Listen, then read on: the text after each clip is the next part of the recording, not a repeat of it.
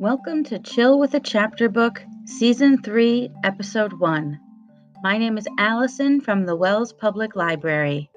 This season, we will be reading the second book in the Wizard of Oz series, The Land of Oz, by L. Frank Baum. Chapter 1. Tip manufactures a pumpkin head. In the country of the Gillikins, which is at the north of the Land of Oz, lived a youth called Tip.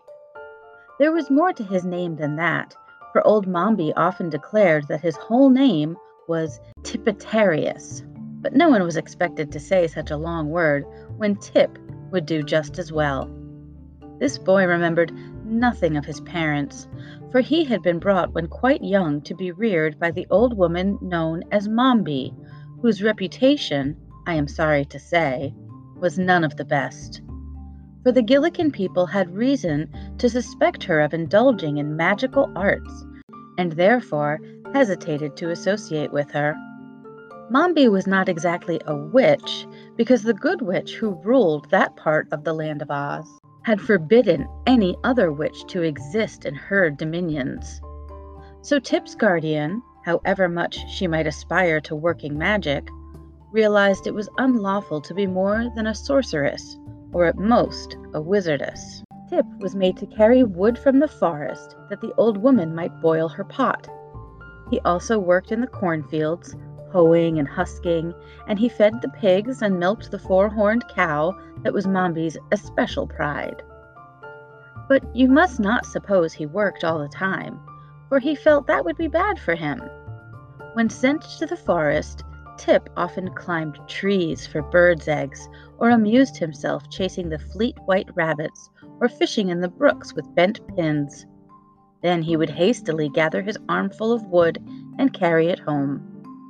And when he was supposed to be working in the cornfields, and the tall stalks hid him from Mombi's view, Tip would often dig in the gopher holes, or, if the mood seized him, lie upon his back between the rows of corn and take a nap. So, by taking care not to exhaust his strength, he grew as strong and rugged as a boy may be. Mombi's curious magic often frightened her neighbors, and they treated her shyly yet respectfully because of her weird powers.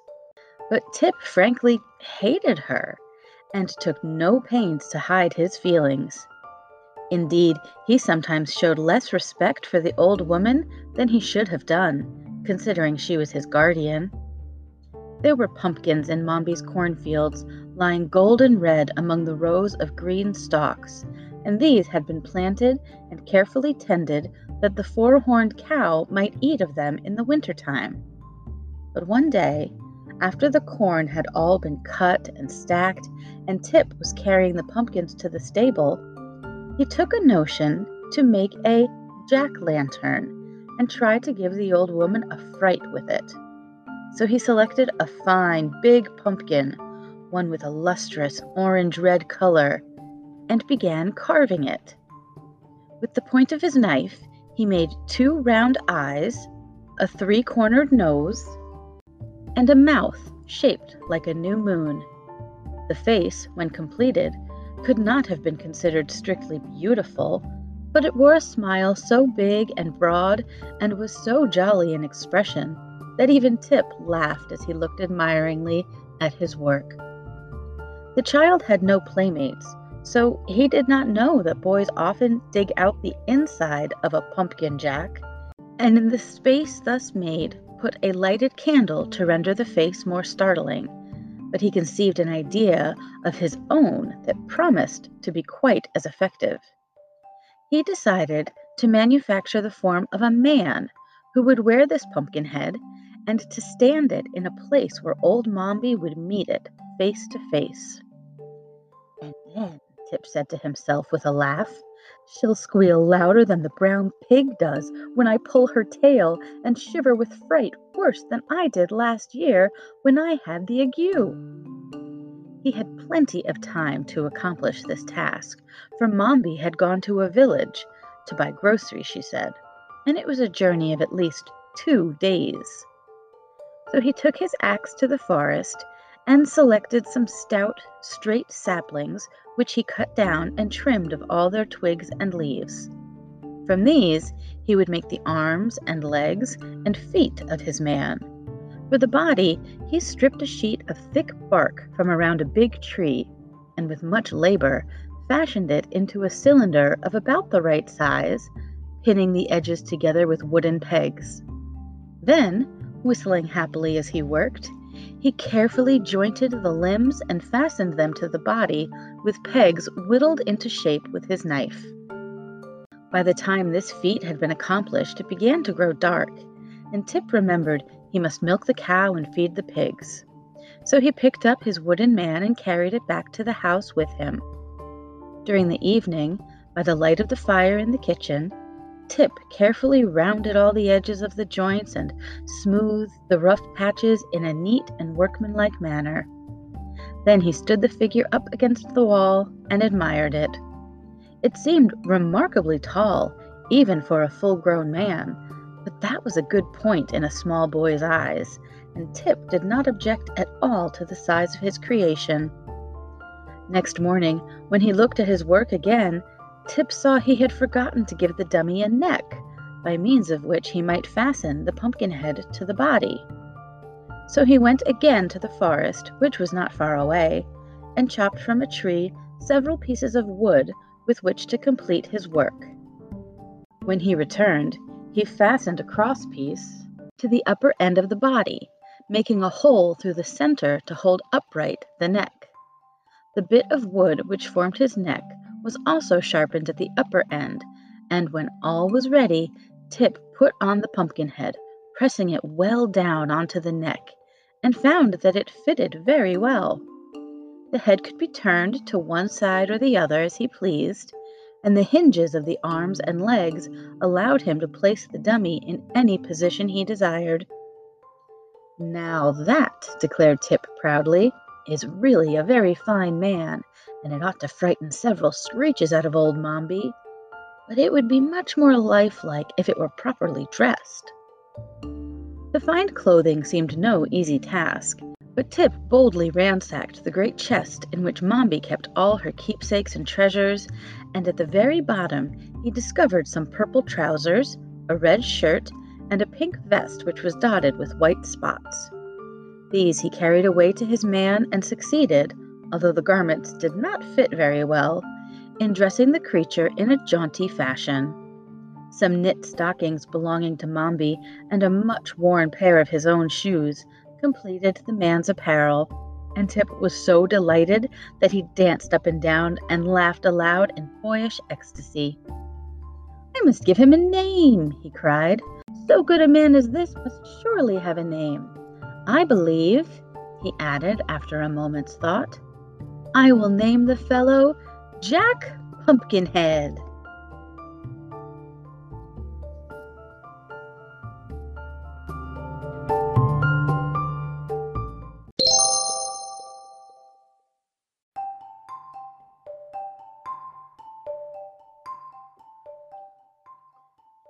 Chapter 2: The Marvelous Powder of Life. After considering the matter carefully, Tip decided that the best place to locate Jack would be at the bend in the road, a little way from the house. So he started to carry his man there, but found him heavy and rather awkward to handle. After dragging the creature a short distance, Tip stood him on his feet, and by first bending the joints of one leg, and then those of the other, at the same time pushing from behind, the boy managed to induce Jack to walk to the bend in the road. It was not accomplished without a few tumbles, and Tip really worked harder than he ever had in the fields or forest. But a love of mischief urged him on, and it pleased him to test the cleverness of his workmanship. "Jack's all right and works fine," he said to himself, panting with the unusual exertion. But just then he discovered the man's left arm had fallen off in the journey, so he went back to find it, and afterward, by whittling a new and stouter pin for the shoulder joint, he repaired the injury so successfully that the arm was stronger than before. Tip also noticed that Jack's pumpkin head had twisted around until it faced his back, but this was easily remedied. When, at last, the man was set up facing the turn in the path where old Mombi was to appear, he looked natural enough to be a fair imitation of a Gillikin farmer, and unnatural enough to startle anyone that came on him unawares. As it was yet too early in the day to expect the old woman to return home, Tip went down into the valley below the farmhouse and began to gather nuts from the trees that grew there. However, old Mombi returned earlier than usual. She had met a crooked wizard who resided in a lonely cave in the mountains and had traded several important secrets of magic with him. Having in this way secured 3 new recipes, 4 magical powders, and a selection of herbs of wonderful power and potency, she hobbled home as fast as she could in order to test her new sorceries. So intent was Mombi on the treasure she had gained that when she turned the bend in the road and caught a glimpse of the man, she merely nodded and said, "Good evening, sir." But a moment after, noting that the person did not move or reply, she cast a shrewd glance into his face and discovered his pumpkin head, elaborately carved by Tip's jackknife. "Eh!" ejaculated Mombi, giving a sort of grunt. "That rascally boy has been playing tricks again. Very good. Very good. I'll beat him black and blue for trying to scare me in this fashion." Angrily, she raised her stick to smash in the grinning pumpkin head of the dummy, but a sudden thought made her pause, the uplifted stick left motionless in the air. "Why, here is a good chance to try my new powder," she said eagerly, "and then I can tell whether that crooked wizard has fairly traded secrets or whether he has fooled me as wickedly as I fooled him." So she set down her basket and began fumbling in it for one of the precious powders she had obtained. While Mombi was thus occupied, Tip strolled back with his pockets full of nuts and discovered the old woman standing beside his man and apparently not the least bit frightened by it. At first, he was greatly disappointed, but the next moment he became curious to know what Mombi was going to do. So he hid behind a hedge where he could see without being seen, and prepared to watch. After some search, the woman drew from her basket an old pepper box, upon the faded label of which the wizard had written with a lead pencil, "Powder of Life." "Ah, here it is," she cried joyfully, "and now let us see if it is potent. This stingy wizard didn't give me much of it, but I guess there's enough for 2 or 3 doses." Tip was much surprised when he overheard this speech. Then he saw Mombi raise her arm and sprinkle the powder from the box over the pumpkin head of his man, Jack.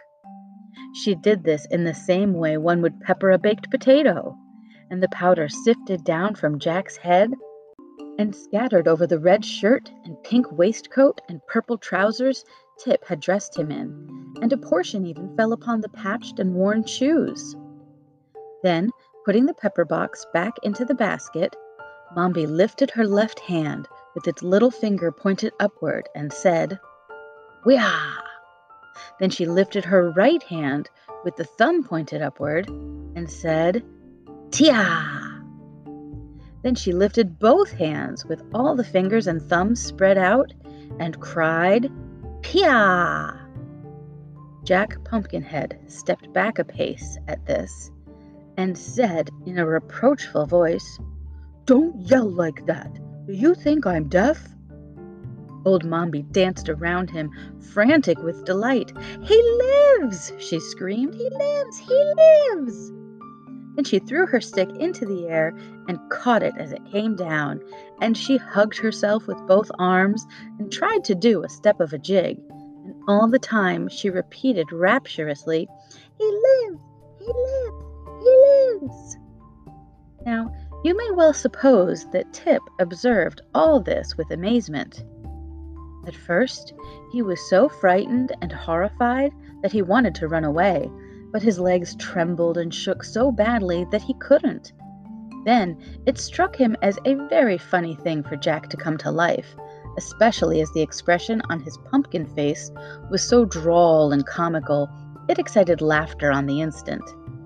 So, recovering from his first fear, Tip began to laugh, and the merry peals reached old Mombi's ears and made her hobble quickly to the hedge, where she seized Tip's collar and dragged him back to where she had left her basket and the pumpkin-headed man. "You naughty, sneaking, wicked boy!" she exclaimed furiously. "I'll teach you to spy out my secrets and to make fun of me." "I wasn't making fun of you," protested Tip. "I was laughing at old Pumpkinhead. Look at him. Isn't he a picture, though?" "I hope you are not reflecting on my personal appearance," said Jack. And it was so funny to hear his grave voice while his face continued to wear its jolly smile that Tip again burst into a peal of laughter. Even Mombi was not without a curious interest in the man her magic had brought to life, for after staring at him intently, she presently asked, "What do you know?" "Well, that is hard to tell," replied Jack, "for although I feel that I know a tremendous lot, I am not yet aware how much there is in the world to find out about. It will take me a little time to discover whether I am very wise or very foolish." "To be sure," said Mombi thoughtfully. "But what are you going to do with him now he is alive?" asked Tip, wondering. "I must think it over," answered Mombi. "But we must get home at once, for it is growing dark. Help the Pumpkinhead to walk." "Oh, never mind me," said Jack. "I can walk as well as you can. Haven't I got legs and feet, and aren't they jointed?" "Are they?" asked the woman, turning to Tip.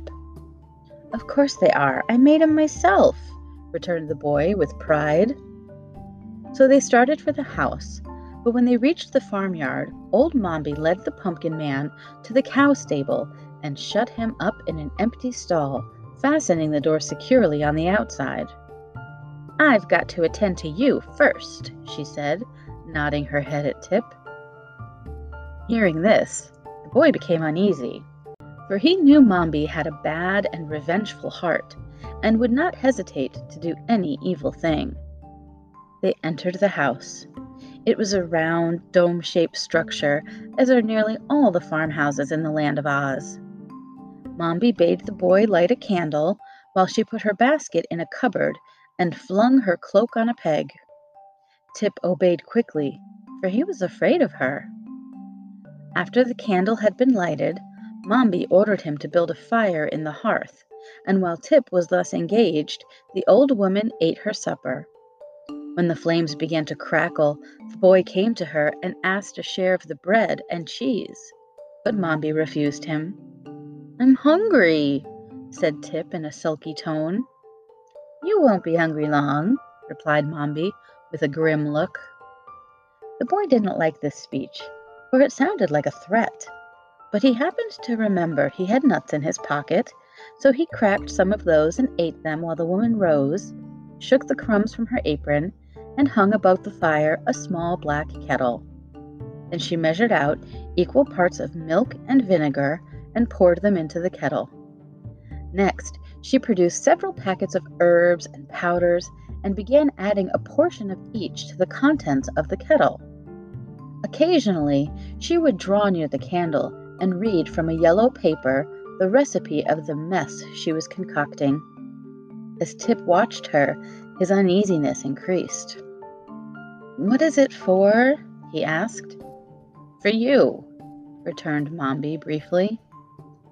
Tip wriggled around upon his stool and stared a while at the kettle, which was beginning to bubble.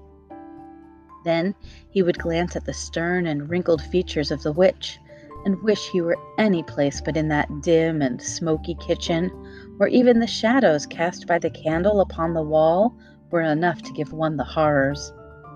So an hour passed away, during which the silence was only broken by the bubbling of the pot and the hissing of the flames. Finally, Tip spoke again. "Have I got to drink that stuff?" he asked, nodding towards the pot. "Yes," said Mombi. "What'll it do to me?" asked Tip. If it's properly made, replied Mombi, it will change or transform you into a marble statue. Tip groaned and wiped the perspiration from his forehead with his sleeve. I don't want to be a marble statue, he protested. Well, that doesn't matter. I want you to be one, said the old lady, looking at him severely. What use'll I be then? Asked Tip. There won't be anyone to work for you. I'll make the Pumpkinhead work for me, said Mombi. Again, Tip groaned. Why don't you change me into a goat or a chicken? He asked anxiously. You can't do anything with a marble statue. Oh, yes, I can, returned Mombi. I'm going to plant a flower garden next spring, and I'll put you in the middle of it for an ornament. I wonder I haven't thought of that before. You've been a bother to me for years. At this terrible speech, Tip felt the beads of perspiration starting all over his body, but he sat still and shivered and looked anxiously at the kettle. Perhaps it won't work, he muttered in a voice that sounded weak and discouraged. Oh, I think it will, answered Mombi cheerfully. I seldom make a mistake.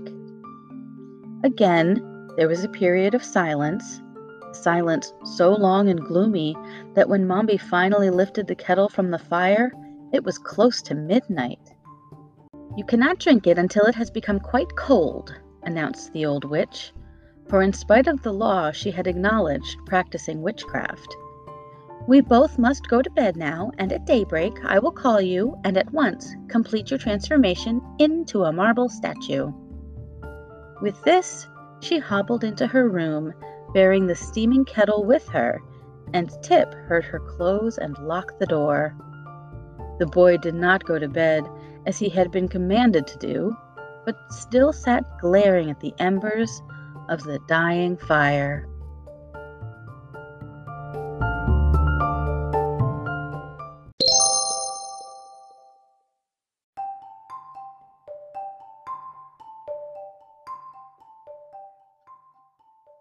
Chapter 3: The Flight of the Fugitives. Tip reflected. It's a hard thing to be a marble statue, he thought rebelliously, and I'm not going to stand it. For years I've been a bother to her, she says, so she's going to get rid of me. Well, there's an easier way than to become a statue. No boy could have any fun forever standing in the middle of a flower garden. I'll run away. That's what I'll do. And I may as well go before she makes me drink that nasty stuff in the kettle. He waited until the snores of the old witch announced she was fast asleep, and then he arose softly and went to the cupboard to find something to eat. No use starting on a journey without food, he decided, searching upon the narrow shelves. He found some crusts of bread, but he had to look into Mombi's basket to find the cheese she had brought from the village. While turning over the contents of the basket, he came upon the pepper box, which contained the powder of life. I may as well take this with me, he thought, or Mombi'll be using it to make more mischief with. So he put the box in his pocket, together with the bread and cheese. Then he cautiously left the house and latched the door behind him. Outside, both moon and stars shone brightly, and the night seemed peaceful and inviting after the close and ill-smelling kitchen. I'll be glad to get away, said Tip softly, for I never did like that old woman. I wonder how I ever came to live with her. He was walking slowly toward the road when a thought made him pause. I don't like to leave Jack Pumpkinhead to the tender mercies of old Mombi, he muttered. And Jack belongs to me, for I made him, even if the old witch did bring him to life. He retraced his steps to the cow stable and opened the door of the stall where the pumpkin-headed man had been left. Jack was standing in the middle of the stall, and by the moonlight, Tip could see he was smiling just as jovially as ever. Come on, said the boy, beckoning. Where to? Asked Jack. You'll know as soon as I do, answered Tip, smiling sympathetically into the pumpkin face. All we've got to do now is to tramp. Very well, returned Jack, and walked awkwardly out of the stable and into the moonlight. Tip turned toward the road, and the man followed him. Jack walked with a sort of limp, and occasionally one of the joints of his legs would turn backward instead of frontwise, almost causing him to tumble. But the Pumpkinhead was quick to notice this, and began to take more pains to step carefully, so that he met with few accidents. Tip led him along the path without stopping an instant. He could not go very fast, but they walked steadily, and by the time the moon sank away and the sun peeped over the hills, they had traveled so great a distance that the boy had no reason to fear pursuit from the old witch. Moreover, he had turned first into one path and then into another, so that should anyone follow them, it would prove very difficult to guess which way they had gone, or where to seek them. Fairly satisfied that he had escaped, for a time at least, being turned into a marble statue, the boy stopped his companion and seated himself upon a rock by the roadside. "Let's have some breakfast," he said. Jack Pumpkinhead watched Tip curiously, but refused to join in the repast. "I don't seem to be made the same way you are," he said. "I know you are not," returned Tip, "for I made you." "Oh, did you?" asked Jack. "Certainly, and put you together, and carved your eyes, and nose, ears, and mouth," said Tip proudly, "and dressed you." Jack looked at his body and limbs critically. "It strikes me you made a very good job of it," he remarked. "Just so," replied Tip modestly, for he began to see certain defects in the construction of his man. "If I'd known we were going to travel together, I might have been a little more particular." "Why then," said the pumpkin, in a tone that expressed surprise, "you must be my creator, my parent, my father." "Or your inventor," replied the boy with a laugh. "Yes, my son, I really believe I am." "Then I owe you obedience," continued the man, "and you owe me support." "That's it, exactly," declared Tip, jumping up. "So let us be off." "Where are we going?" asked Jack when they resumed their journey. "I'm not exactly sure," said the boy, "but I believe we are headed south, and that will bring us sooner or later to the Emerald City." "What city is that?" inquired the Pumpkinhead. "Why, it's the center of the land of Oz and the biggest town in all the country. I've never been there myself, but I've heard all about its history. It was built by a mighty and wonderful wizard named Oz, and everything there is of a green color, just as everything in this country of the Gillikins is of a purple color." "Is everything here purple?" asked Jack. "Of course it is. Can't you see?" returned the boy. "I believe I must be colorblind," said the Pumpkinhead, after staring about him. "Well, the grass is purple, and the trees are purple, and the houses and fences are purple," explained Tip. "Even the mud in the roads is purple. But in the Emerald City, everything is green that is purple here. And in the country of the Munchkins, over at the east, everything is blue. And in the south country of the Quadlings, everything is red. And in the west country of the Winkies, where the Tin Woodman rules, everything is yellow." "Oh," said Jack. Then after a pause, he asked, "Did you say a Tin Woodman rules the Winkies?"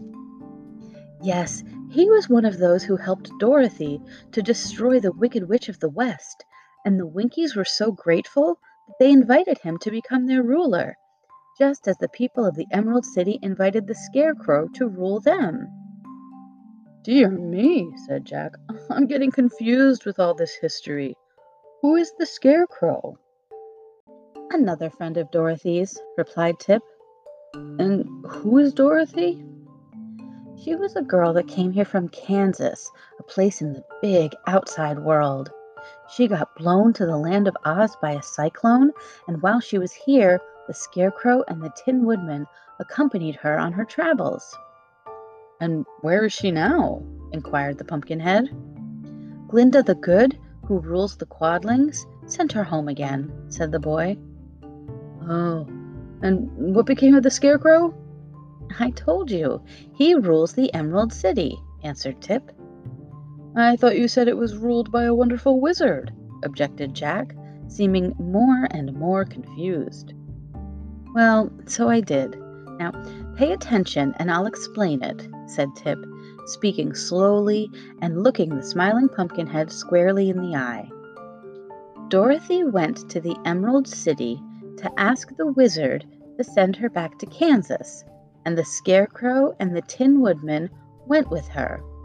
But the wizard couldn't send her back because he wasn't so much of a wizard as he might have been. And then they got angry at the wizard and threatened to expose him.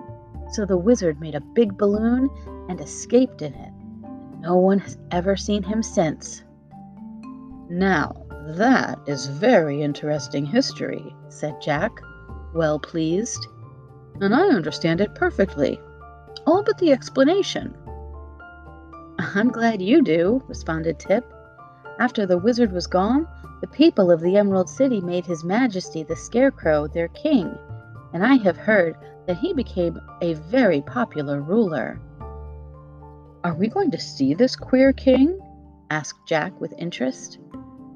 I think we may as well, replied the boy, unless you have something better to do. Oh no, dear father, said the Pumpkinhead. I am quite willing to go wherever you please.